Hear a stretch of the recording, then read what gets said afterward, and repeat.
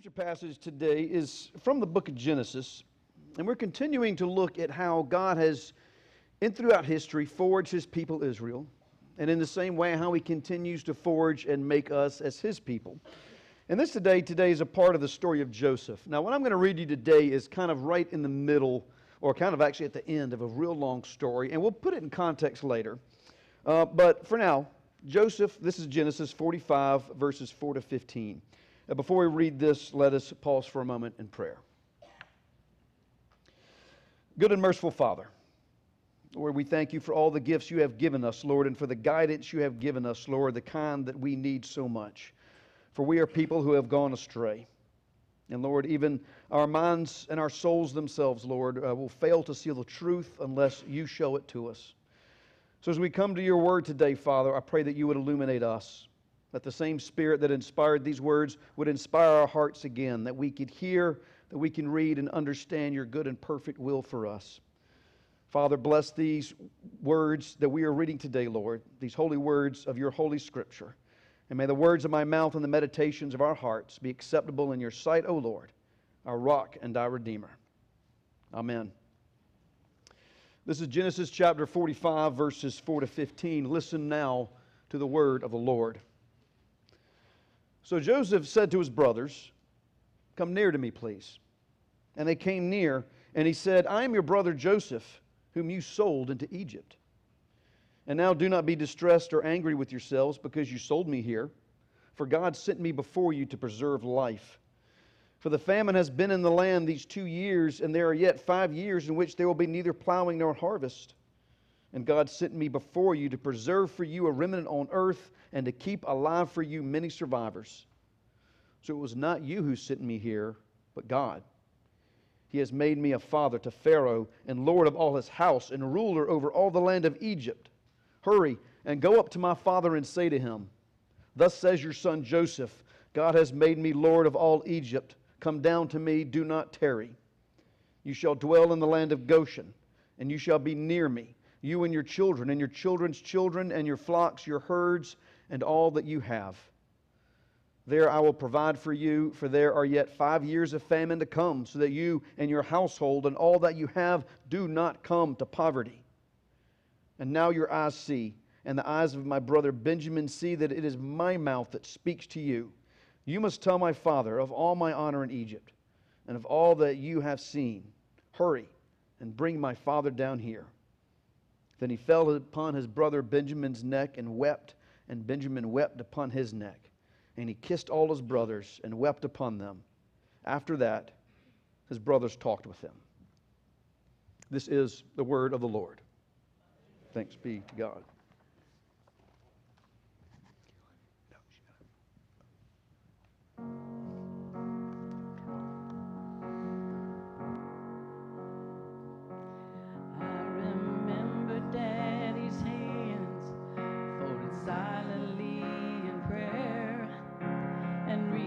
Out to hold me when I had a nightmare.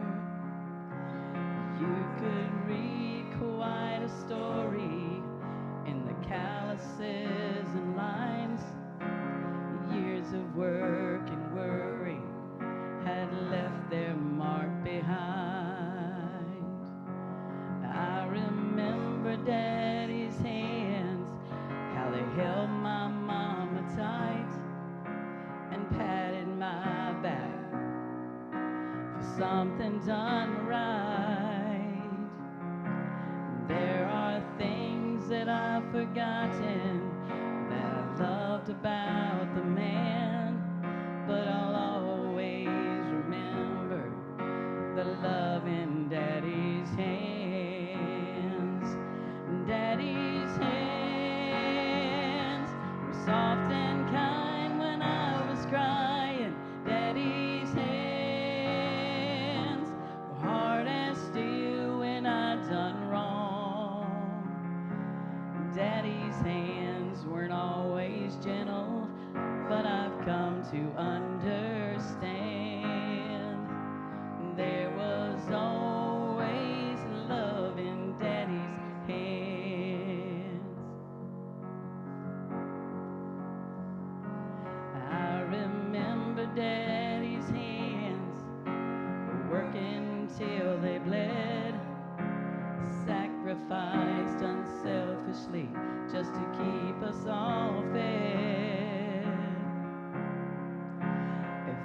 could do things over, I'd live my life again. I never take for granted the love in Daddy's hands. Daddy's hands, soft and kind when I was crying. Daddy's hands, hard as steel when I'd done wrong. Daddy's hands weren't always gentle, but I've come to understand. There was always love in Daddy's hands. Daddy's hands were soft and kind when I was crying. Daddy's hands were hard as steel when I'd done wrong. Daddy's hands weren't always gentle, but I've come to understand. There was always love in Daddy's hands.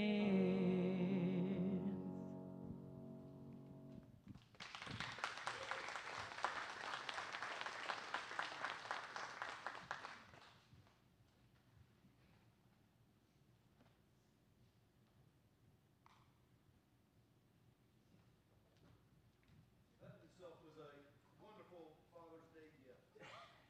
Bobby, I thank you for that. What a wonderful song that was.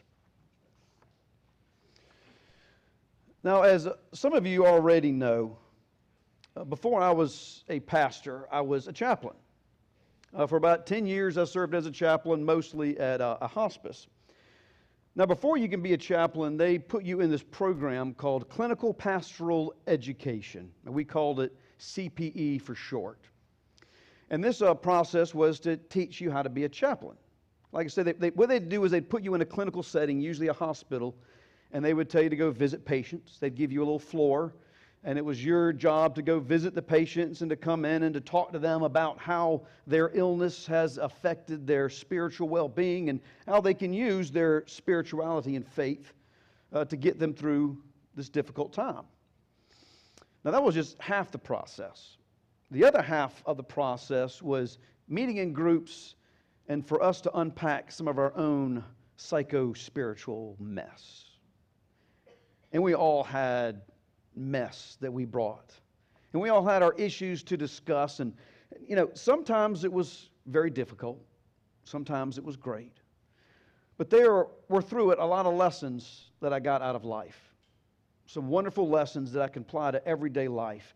And one of the most important of those lessons that I got from this process was something we used to say over and over again to us, especially when it got tough. And that is, trust the process. Trust the process.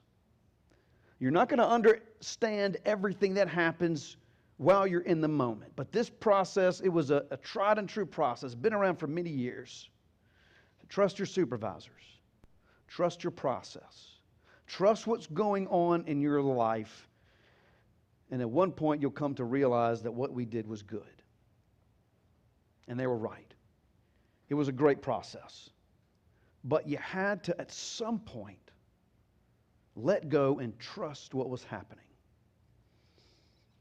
And that's one of the most profound lessons that I've learned in life that we need to do is sometimes let go and trust the process.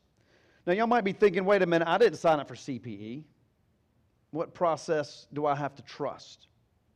Well, you've got to trust what I call the process. That's what I'm telling you. That was the lesson to trust. Not the CPE process necessarily. You need to trust the process. I'm talking about the big program. Do you not remember signing up for a big program? Well, you were signed up for a big program. In fact, you were registered and signed up for this program the moment you were born. You might even say you were signed up for this program the moment you were conceived. Or some people will go so far as to say you were signed up for this program before God laid the foundations of the earth. You were predestined for this program. Of course, the program I'm talking about is life. That's the big program. That's the process that we have to learn to trust. Trust the process that God has put you in.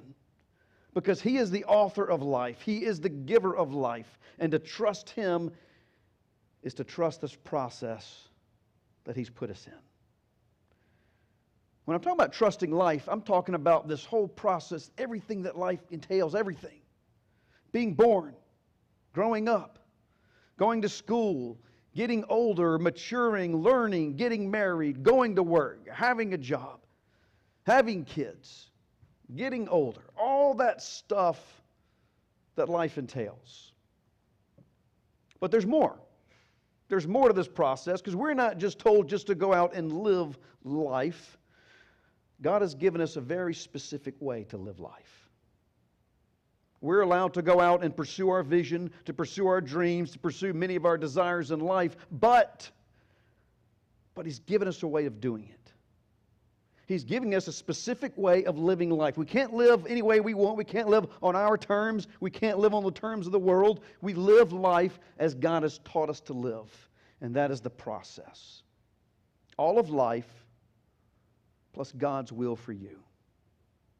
Living life on God's terms, living life His way. And what I mean by that is all that God has commanded us to do. All that He has instructed us to do is how to live life, how to work through the process of life. That means as we live, as we work, as we eat and go to sleep and have kids and do all those things that life entails, we do it in His way by His commands. That means first loving Him with our whole heart, whole mind, and whole soul. That's the first and greatest command. Love God, honor Him, respect Him as God and the only God that there is. Make Him the one God of your life and seek Him out every single day. The process is also all those things He commanded us to do. Do not steal. Do not murder. Love your neighbor. Work hard. Live a life of integrity. Be kind. Be generous. Forgive one another as God has forgiven you. That's the process. Living life, but living life the way God has taught us and instructed us to live our lives. As you go out and follow your vision, as you go and do your thing, embrace every moment of life. Live it all. Live it to the fullest. But live in God's way. That's the process.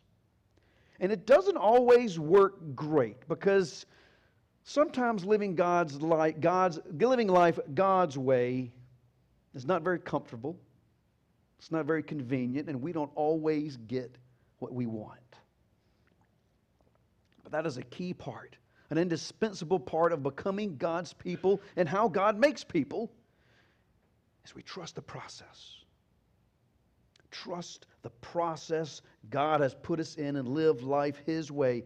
Trust what God is doing in your life, especially when it doesn't make sense. Even when it doesn't make sense, most especially when the process doesn't make sense, that's when we need to trust Him the most. Now, I can think of no other story that illustrates this principle better than the story of Joseph. I read a little snapshot of it today, and it was taken out of context. But Joseph's story in his life illustrates perfectly how we need to trust the process of God and live it His way no matter what's happening to us. Some of y'all might remember this. You might remember it from Sunday school when you were kids, or hopefully you read it later as an adult, but it is a story that bears repeating. Because like I said, it really illustrates this idea that we need to trust the process. So if y'all remember, Joseph was the youngest son, at least for a little while, the youngest son of Jacob. Jacob is the man we talked about last week, the one that wrestled with God. And Joseph, being the youngest son, he was also his father's favorite. And his father doted on Joseph. And he doted on him, and he loved him, and he lavished gifts upon him. And one day he gave him this coat. He said it was a coat of many colors. And he gave it to him and none of his other brothers. Now, as you can expect, his brothers weren't happy about this. This did not endear him to his brothers at all, that Joseph was the favorite and he seemed to get everything. And Joseph didn't help matters in that he was having dreams of his greatness, and he would share these dreams with his brothers. I'll tell you, one dream, for example, he had. He said, I was dreaming that we were out cutting wheat, and we were all binding our sheaves of wheat, and we all had our sheaves of wheat out, and mine was in the middle, and yours were all around me, and your wheat bowed down to my wheat. And his brothers, they were offended. They were like, what, are you saying we're going to bow down to you? You, the youngest brother, we're going to serve you? Is that what you're saying? So you can see Joseph didn't help the matter. He kind of stoked the jealousy and the sibling rivalry. Now, his brothers, you can understand, were upset, but they kind of overreacted to it. Okay, one day they were out keeping the flocks, and Joseph went to go visit his brothers, and his brothers saw him coming from afar, and they said, well, there's the dreamer now. I say we put this guy in his place. How about we kill him? Right? That's an appropriate response, right, to sibling rivalry. We're going to kill our brother. Now, one of the brothers, Reuben, he said, listen, how about we just beat him up, okay? Let's just rough him up a little bit, teach him a lesson. So his brothers, they attacked Joseph. They beat him up, and they threw him in a pit. Now, the brother Reuben was going to come back later and fish Joseph out. But before he could do that, his brothers saw a slave caravan coming by. And they said, hey, I got an idea. Why are we just going to beat our brother up? Why don't we make some money off of it to boot? Let's sell our brother into slavery. And so these slave drivers came by, they fished Joseph out, and they sold him into slavery. And they ripped up his coat of many colors, and they doused it with blood. They brought it to their father. Dad, sorry, your favorite's dead. We got torn apart by wild animals. Now, if there is any point, any time that you could doubt the process, you got to think this would be a good time to doubt it.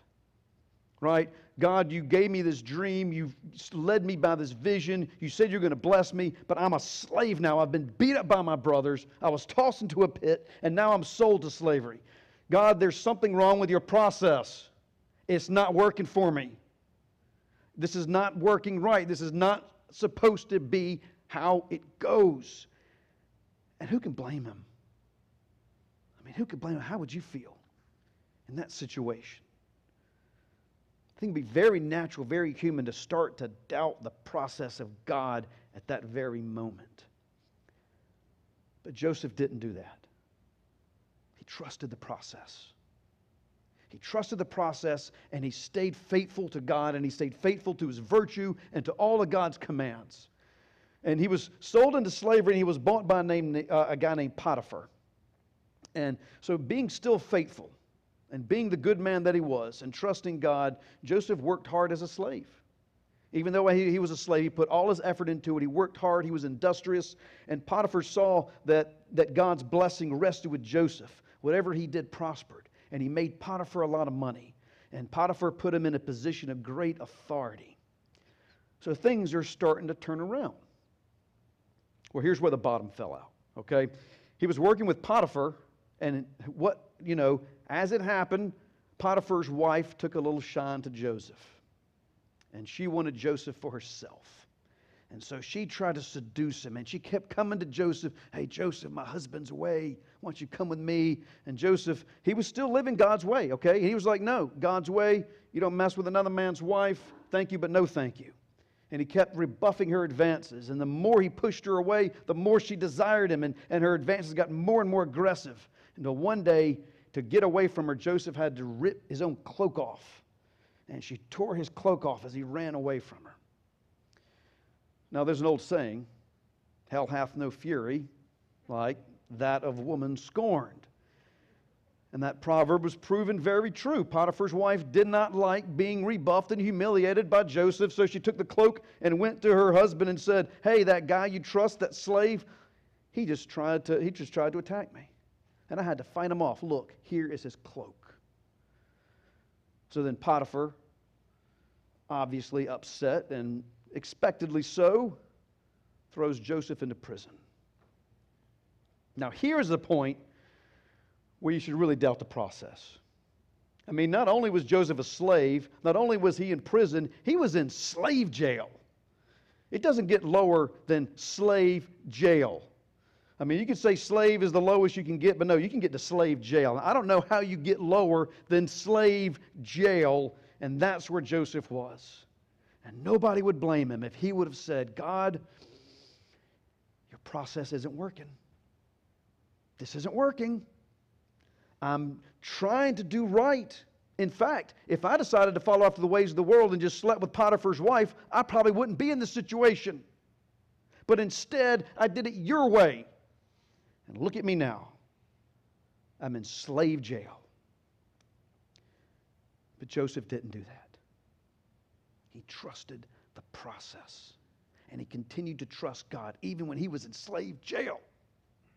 And he still did right, and he still did what he's supposed to, and he worked hard, and he did so well that the leader of the prisons decided to put Joseph in charge of other prisoners because he saw the blessing of God was upon him. And after a few years of being in prison, 2 prisoners come in, the Pharaoh's baker and the Pharaoh's cupbearer. And they've both been accused by Pharaoh of things, and as they're in prison, they have a dream. They both have a dream one night, and they're very disturbed by the dream. And they say, we don't know, this is a terrible dream. We want someone to interpret it for us. And Joseph listens to the dream, and he gives them the interpretation. He says to the baker, I'm sorry, your dream's not good. Your head's going to get chopped off. Sorry, bad dream. To the cupbearer, he says, got better news for you. You're going to get pardoned, and you're going to be restored to your position. And what do you know? A few days later, it happens just like Joseph said. The cupbearer gets released from prison. He's the Pharaoh's cupbearer again. Baker, not so good. He got his head chopped off.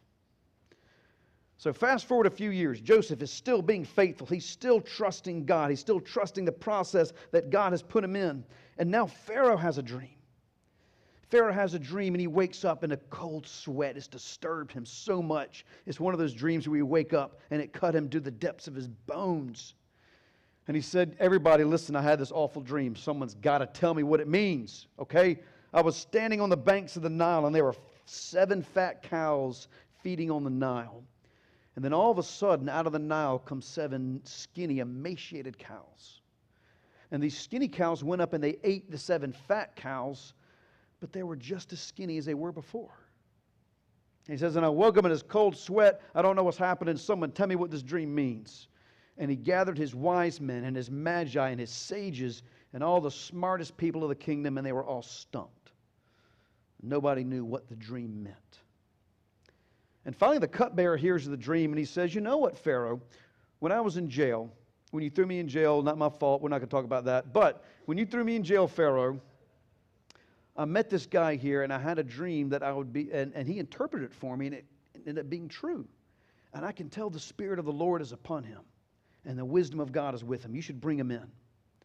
So Pharaoh releases Joseph. He goes before the Pharaoh and he says, this is my dream. What does it mean? And Joseph says, only the interpretation belongs to God. Only God can tell us this, but he has let me know what this dream means. And he says those 7 fat cows are 7 years of plenty. And the 7 lean cows are 7 years of famine. And we're going to have 7 great years where there's going to be tons of food and we're going to have everything we want, but it's going to be followed by 7 lean years, and they're going to eat up everything in a hurry. What God is telling you, he gave you this dream, Pharaoh, because you're our leader. Get ready. And those 7 years, store up, save up, so when the famine comes, we can survive. And Pharaoh was so impressed by this, he put Joseph in charge of this whole program. So for 7 years, they gather food. For 7 years, there's this huge harvest. They got more food than they've ever had. And they keep saving it up. And Joseph is in charge of getting the food in and organizing it, putting it in granaries and storing it for the years of famine. And Pharaoh was so impressed with him that he puts Joseph in charge of the whole kingdom. And so now Joseph is Pharaoh's right-hand man. He even says, I have become a father to Pharaoh. Now the famine is awful to the whole land. And over there in Israel, where Joseph's brothers were just living their life, completely forgotten about their brother, the famine hits there too. And they get hungry. And they're having a hard time, and they've heard there's plenty of food in Egypt. Let's go to Egypt and buy something to eat. So his brothers go down to Egypt, and wouldn't you know it, They try to buy grain from Joseph. Now, years have passed, and they have forgotten Joseph completely. They don't even recognize their brother anymore, but Joseph recognizes them. And now, there's a lot of back and forth that happens, but Joseph eventually reveals himself to his brothers. And he gives them forgiveness for what they did, and this is what he tells them. And this is from our passage here today. At verse 5, he says, "Do not be distressed or angry with yourselves because you sold me here.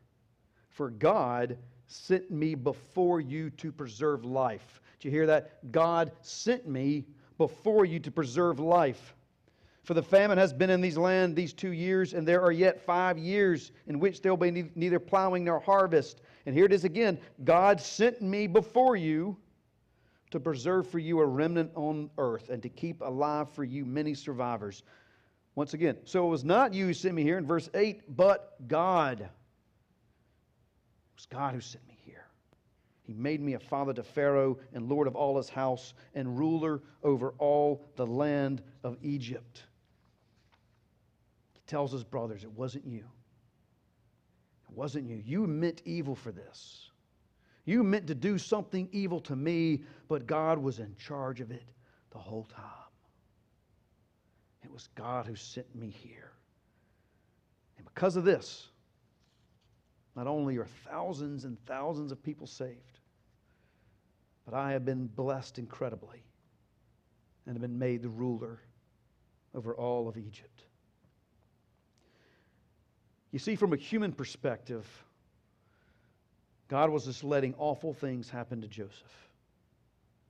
God was letting these just indecipherable, ununderstandable things happen to Joseph. But from God's perspective, He was saving thousands. And He was blessing Joseph incredibly. If we're going to be God's people, we have to trust what He's doing in our life. If we're going to be God's people, we have to trust what He asks us to do with our life. We have to trust the process that He's put us in. And, oh man, it's easy to trust it when it's going well. I mean, it's so easy to trust it when we're feeling happy, when the wife's happy, when we're making lots of money, when we're healthy, when everything seems great. We're like, oh yeah, this is a good process. I like it. God, you know what you're doing. Man, you have got it all worked out. I see your plan perfect. Perfect. When it's not going so great, that's when it's hard to trust the process. When we're not happy, when your marriage is on the rocks, when you're struggling financially, when you're having health problems, when you might be having mental health problems. Who knows? That's when we say, God, you know what? I'm not sure about this process you've got me in. I'm not sure it's working out so well. Do you really know what you're doing with my life? Those are the times where it is most important to trust the process, when we understand it the least. When it seems like life is nothing but one big mess, that is when we need to trust Him the most, because that is when He's doing the most work in our life. You know, if you were to come to my house and see my kitchen's a mess, I'm not talking about because my wife's out of town. I'm talking about like a real mess, like the cabinets are torn down, the floors are getting torn up, and the walls are scraped down. You'd probably look in there and you'd say, that's where you're doing the work. That's where you're doing the work. You follow the mess, and that's where the work's happening. And the same is true in life. Where's the mess? Where is the mess in your life? Because I bet that is where God is doing the work. One of my favorite quotes is a quote from Mark Twain. It's about his father. He said, when I was 18 years old, my dad was an idiot. He said, my dad was so dumb he didn't know anything. It was embarrassing how little he knew. He said, when I was 25, my dad was pretty smart. He knew two or thing about life. He said, the old man sure did learn a lot in 7 years. What he meant to say is, the older I get, the smarter my dad got.